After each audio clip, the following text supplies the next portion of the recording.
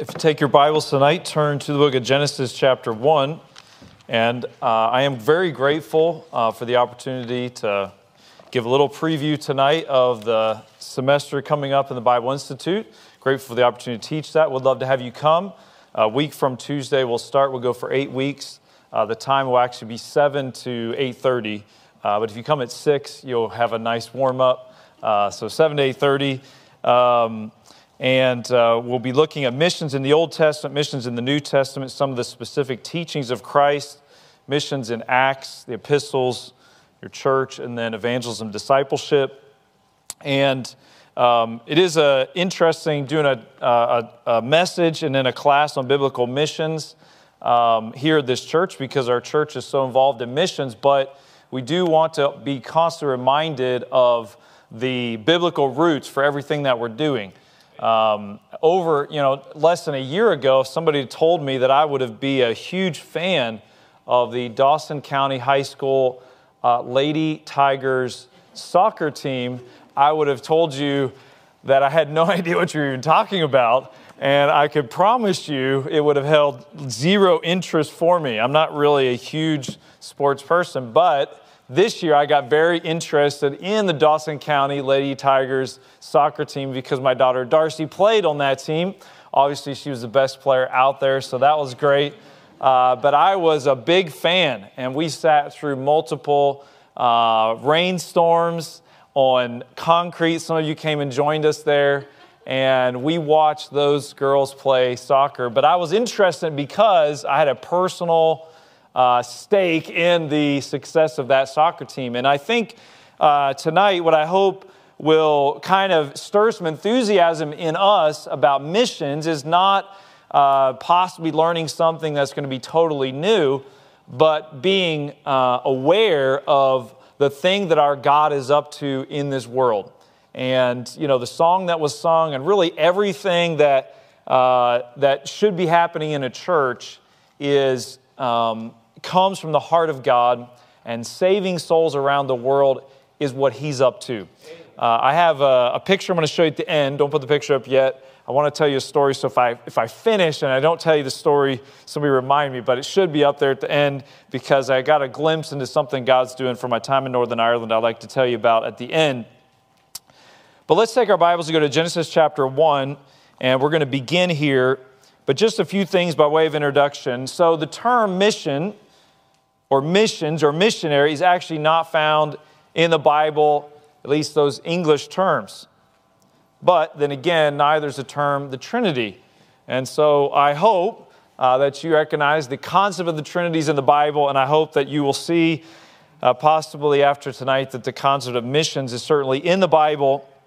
The word mission or missions or missionary is a Latin word. I'm trying to sound smart here, so you think I have something smart to say on next Tuesday. But it's a Latin word that comes from a Greek word from which we get the word apostle. And it just means to send. So there's a whole lot of times in the Bible that you see the word send, and that is very likely connected to the word for mission or missionary.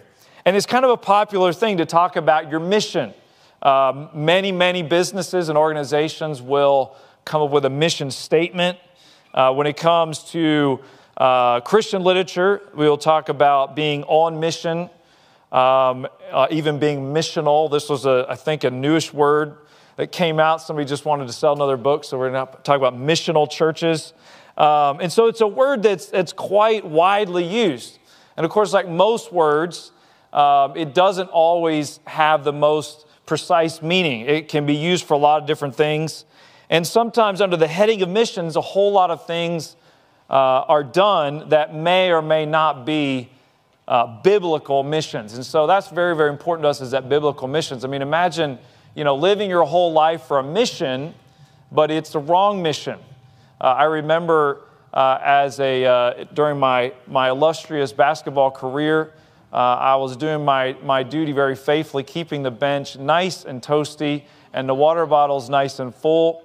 And a rare occasion, my coach said, "Travis, get in there." And so I got in there, this was a tournament, so you kind of forgive what happens next, but we had been playing multiple games, and I've been sitting there, and I was like getting a little bored. But I got in there, I found myself with a basketball, and I was right under the hoop, and I fired away. But like was my normal, I missed, which was good because I was shooting at the wrong hoop. So I managed to fail at the wrong thing, so I guess that's a success. I'm not sure. But living your whole life shooting at the wrong goal, aiming for the wrong target. And so we want to know, what does the Bible say our mission ought to be? So when it comes to biblical missions, the question we're asking is not, what kind of missions does our church have?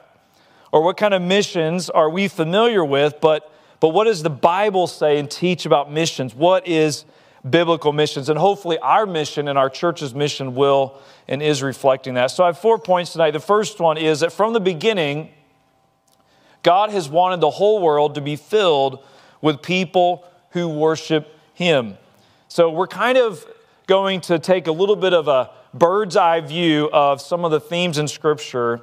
And one of those is that from the very beginning, God has wanted the whole world to be filled with people who worship Him. Let's look in our Bibles, Genesis chapter 1, verse 1. In the beginning, God created the heaven and the earth was without form and void, and darkness was upon the face of the deep. And the Spirit of God moved upon the face of the water. So in the beginning, there's God. And in the beginning, God is active, and He is moving. And that is really the common theme through what the Bible teaches, is that God is on the move. And that God is active, and God is at work, and God is doing things, and God is allowing nations, and God is allowing churches and individuals to get involved in that. But the big message of the Bible is that God is doing a work, and God is on the move. And so we see here in chapter 1, He's giving light and order and water, land, food, the planets. You know the story, but He creates all the living creatures. He creates man, who He makes in His image. He gives him dominion. And if you notice down in verses 28, God blessed them, and God said, "Be fruitful and multiply and replenish the earth and subdue it."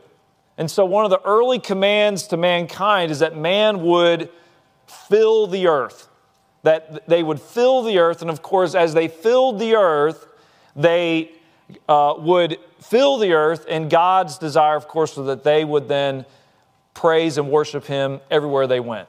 So from God's perspective, He created this world, He created it beautiful, He filled it, and then He created mankind with the knowledge of God, and then He said, "I want you to go everywhere, just fill it all up, because I want everywhere there to be people that know Me and are going to worship Me." At the end of the 6 days, the earth, the sky, and the seas are filled with incredible diversity of life, all fashioned by the creative hands of God, all reflecting His glory in some way, all under the ruling hands of God, or of man, God's special creation. And as the angel said in Isaiah chapter 6, the whole earth was full of His glory. Not only was the earth at this time filled with God's glory, but man was closely acquainted with God's person. In Genesis chapter 3, verse 8, God comes personally to Adam, and it seems this is a custom, walking with man in the cool of the day. So God's plan was that this earth would be a place that would be filled with people, and there would be people that would know and worship God. That was His story. And you might think, well, that's not relevant to me.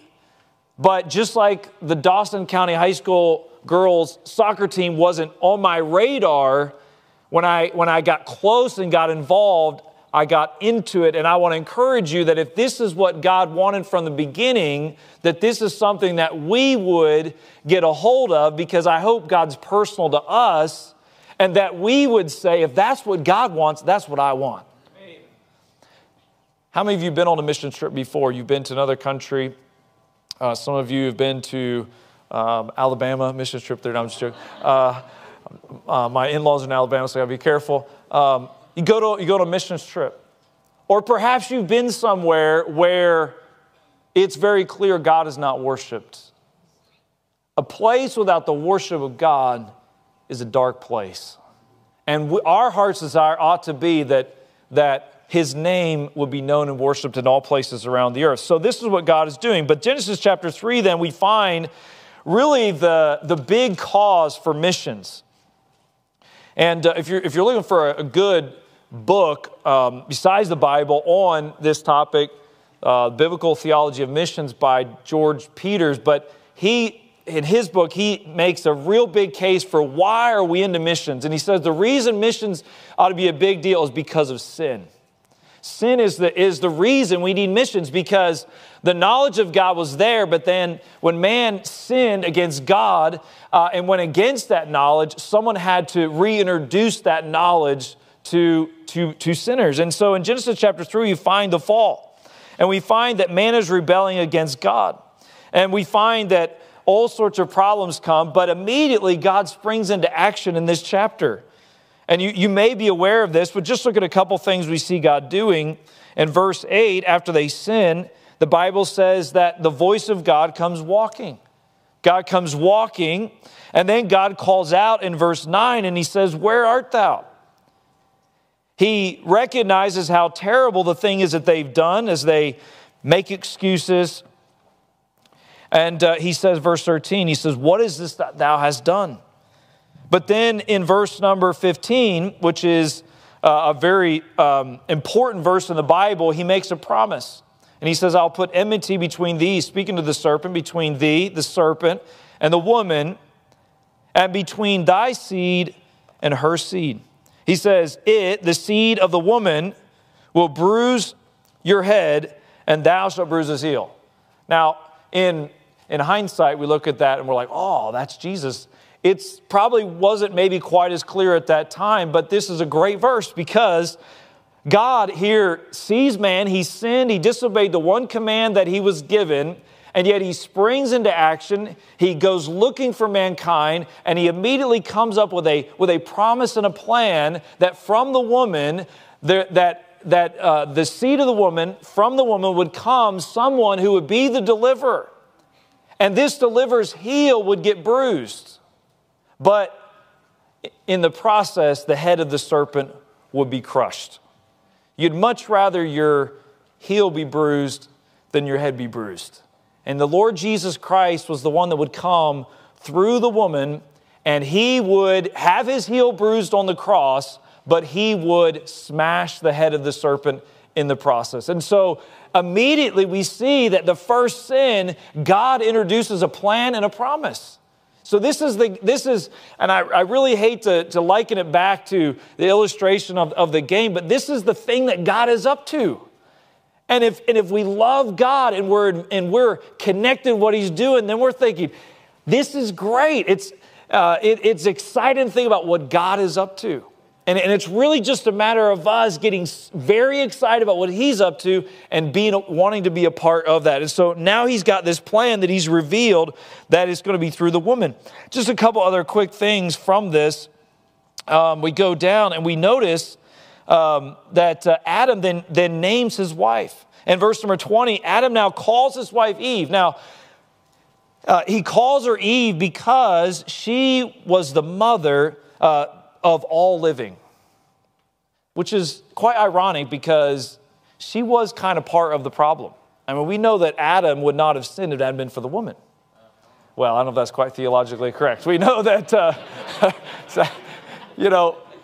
but she wasn't entirely innocent. We'll just put it right there. My wife is in the nursery, so I can have a lot of liberty. Yeah. But Adam turns around and says to his wife, "You're not the mother of all dying, the one that, partially is responsible.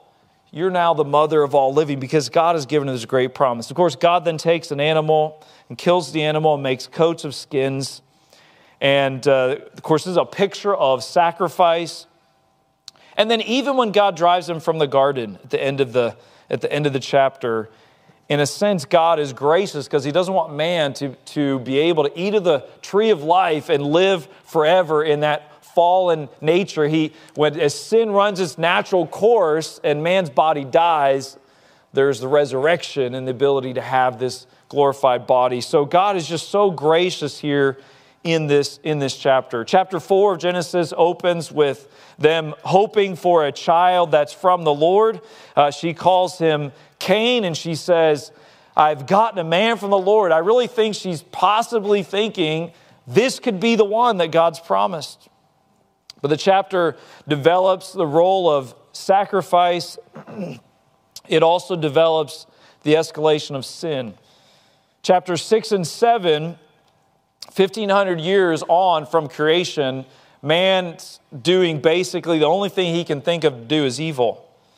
And so God is about to destroy the earth. And then the Bible says in Genesis chapter 6 and verse number 8 that Noah found grace in the eyes of the Lord. And so God creates an ark. And that ark was available for everyone to come in and to be saved.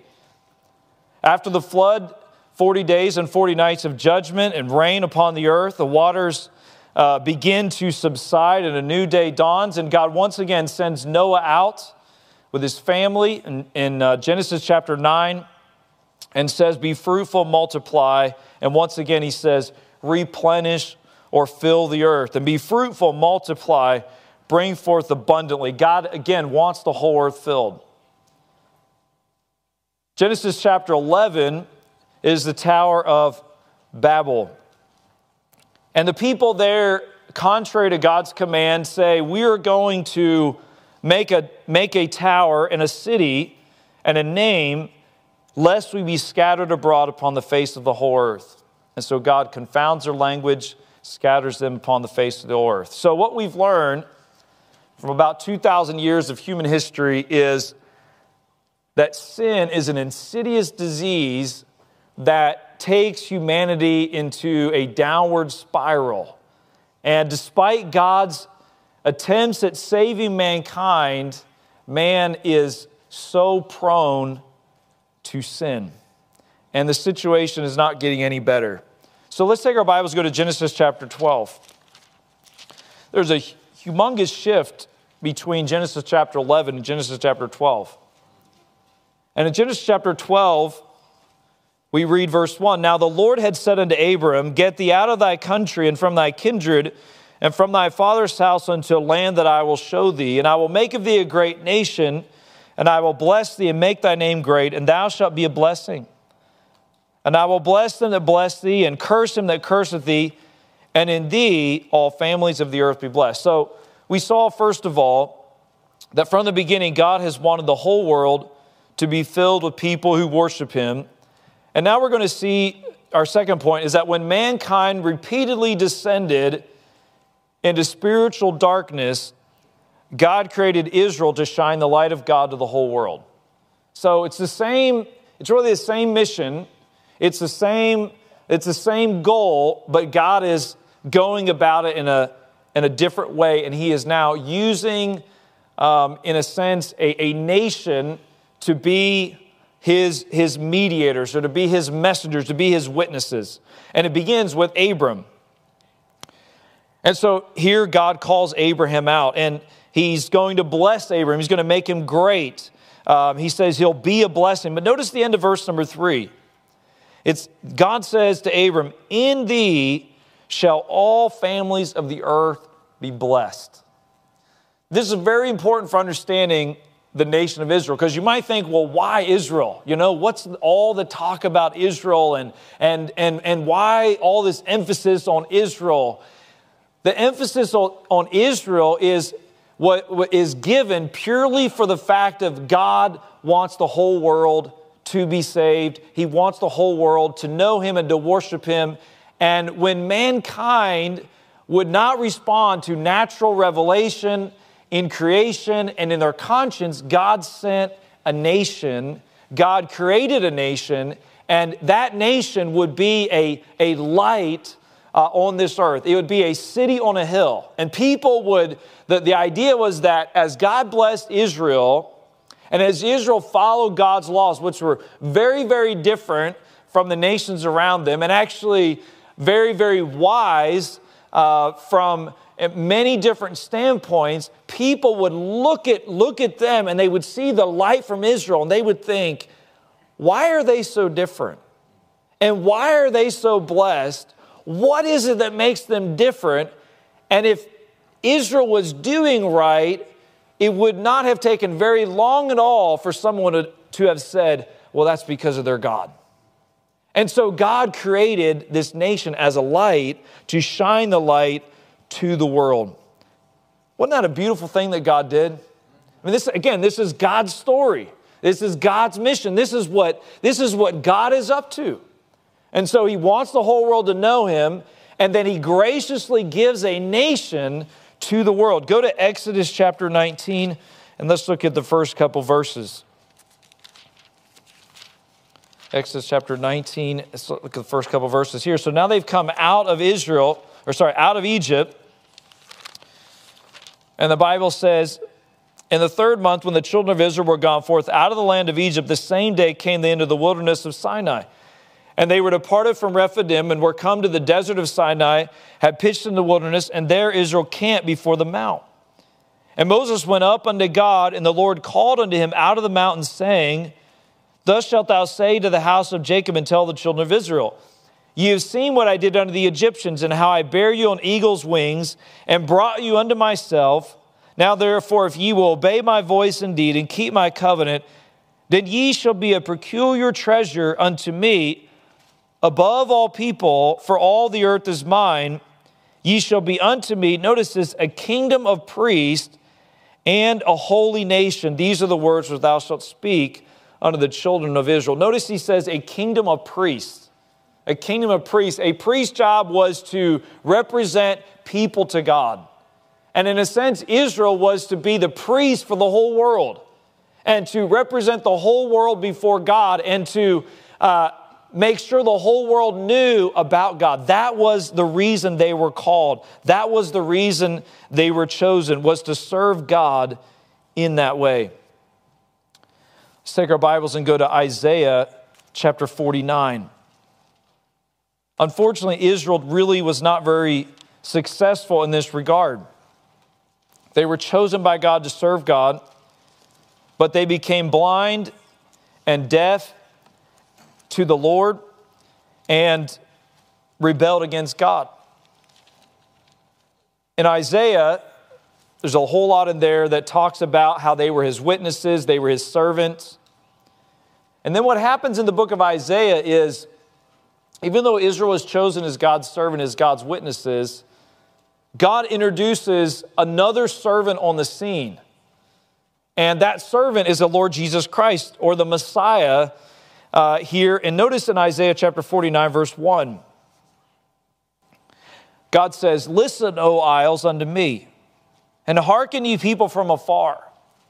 Whenever you see that type of language, the isles, the people, it's God saying, I love everybody.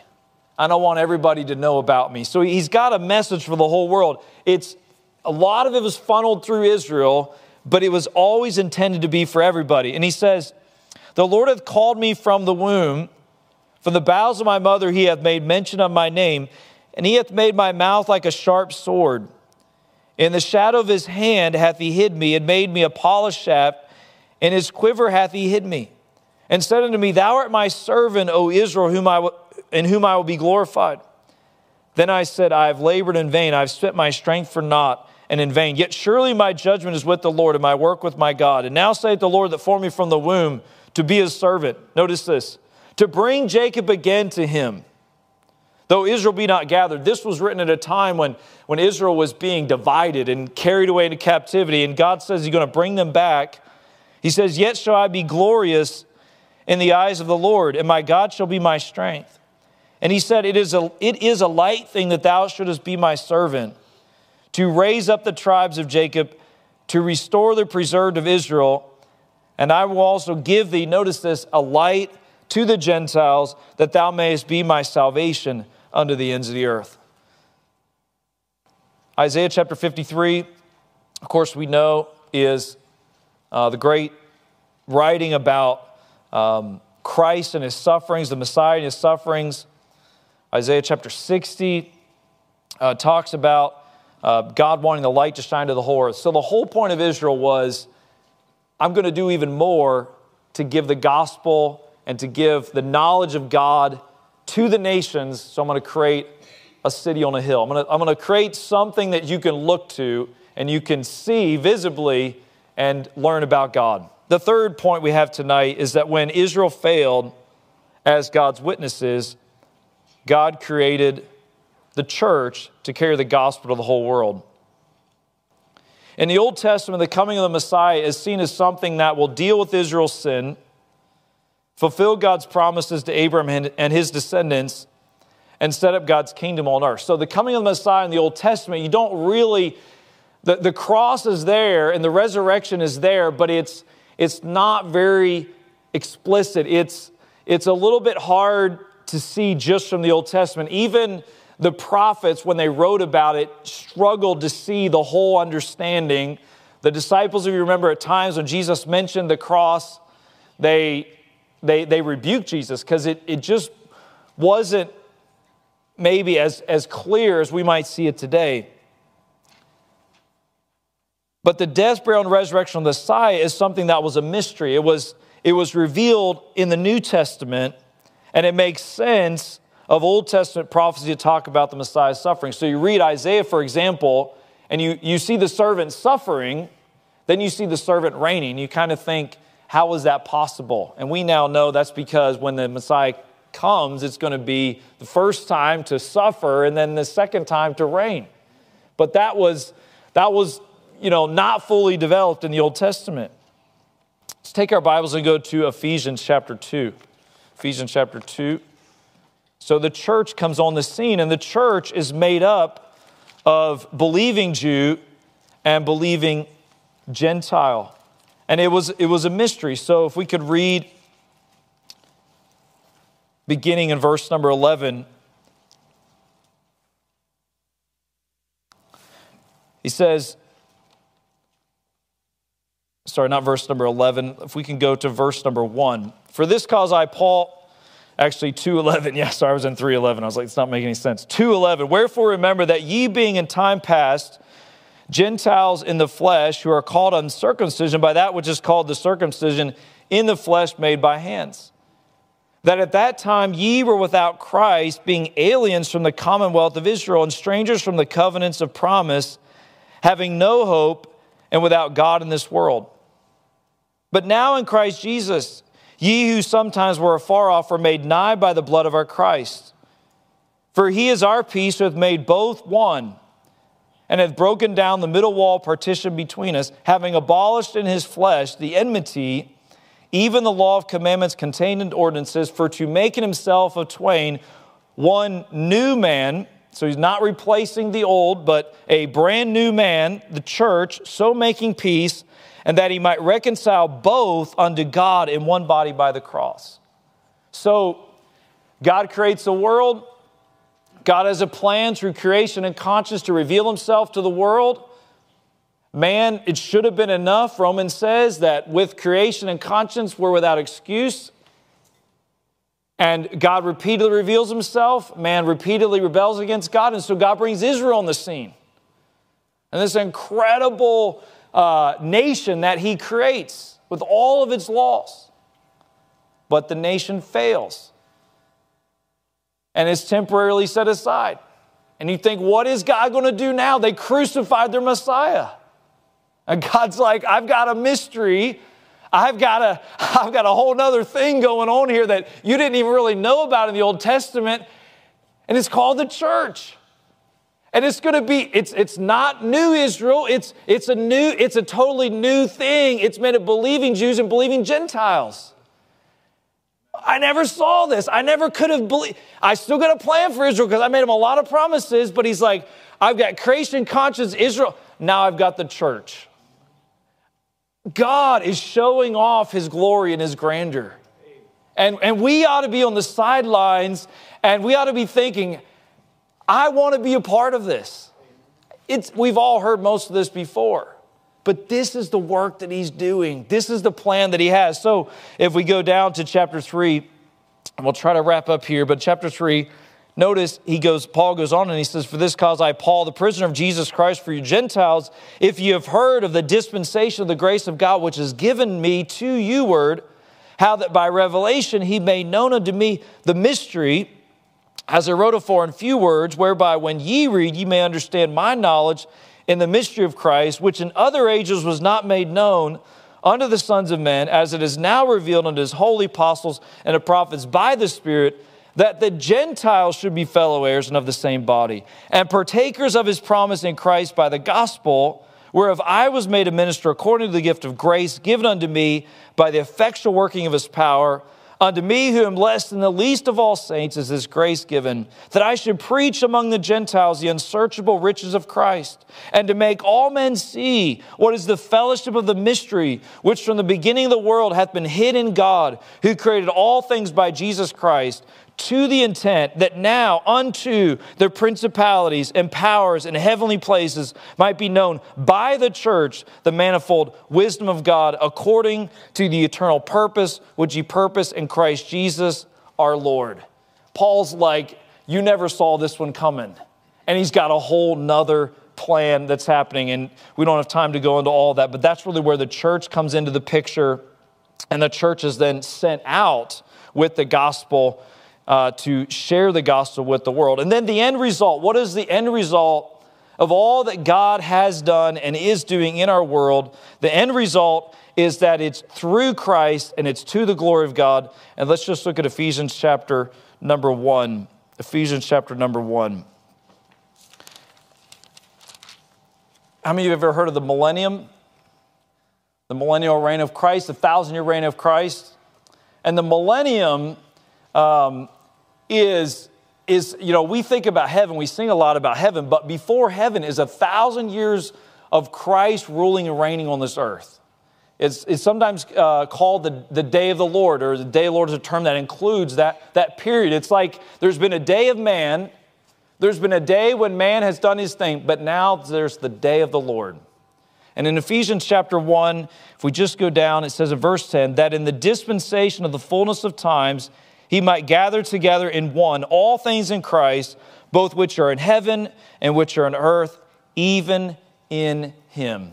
We don't have time to go into it. I guess you have to come to the Institute class. But the millennium is where you see the church and you see Israel, but they're all under the one head. They're all under Christ, and they're all bringing glory to God. And just to kind of bring it down to an example, as Pastor Trent mentioned, this last week, I was in the UK, and I had a chance to go back to Northern Ireland and visit Derry Baptist Fellowship, the first church we were able to start back in 2006. And if we can put the picture up, I don't think you guys saw my fourth point, but I read it out. But this is a picture of myself.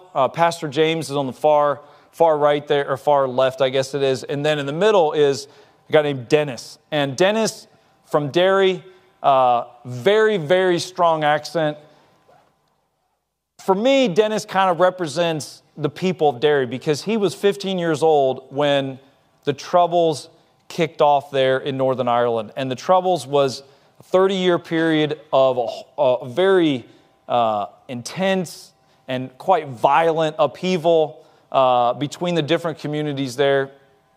He was old enough, he said, to sign up, and he did sign up. He signed up with a paramilitary organization which was designed to try to accomplish things outside of the law because they felt they had no recourse. He ended up spending, he said, 8 years in prison.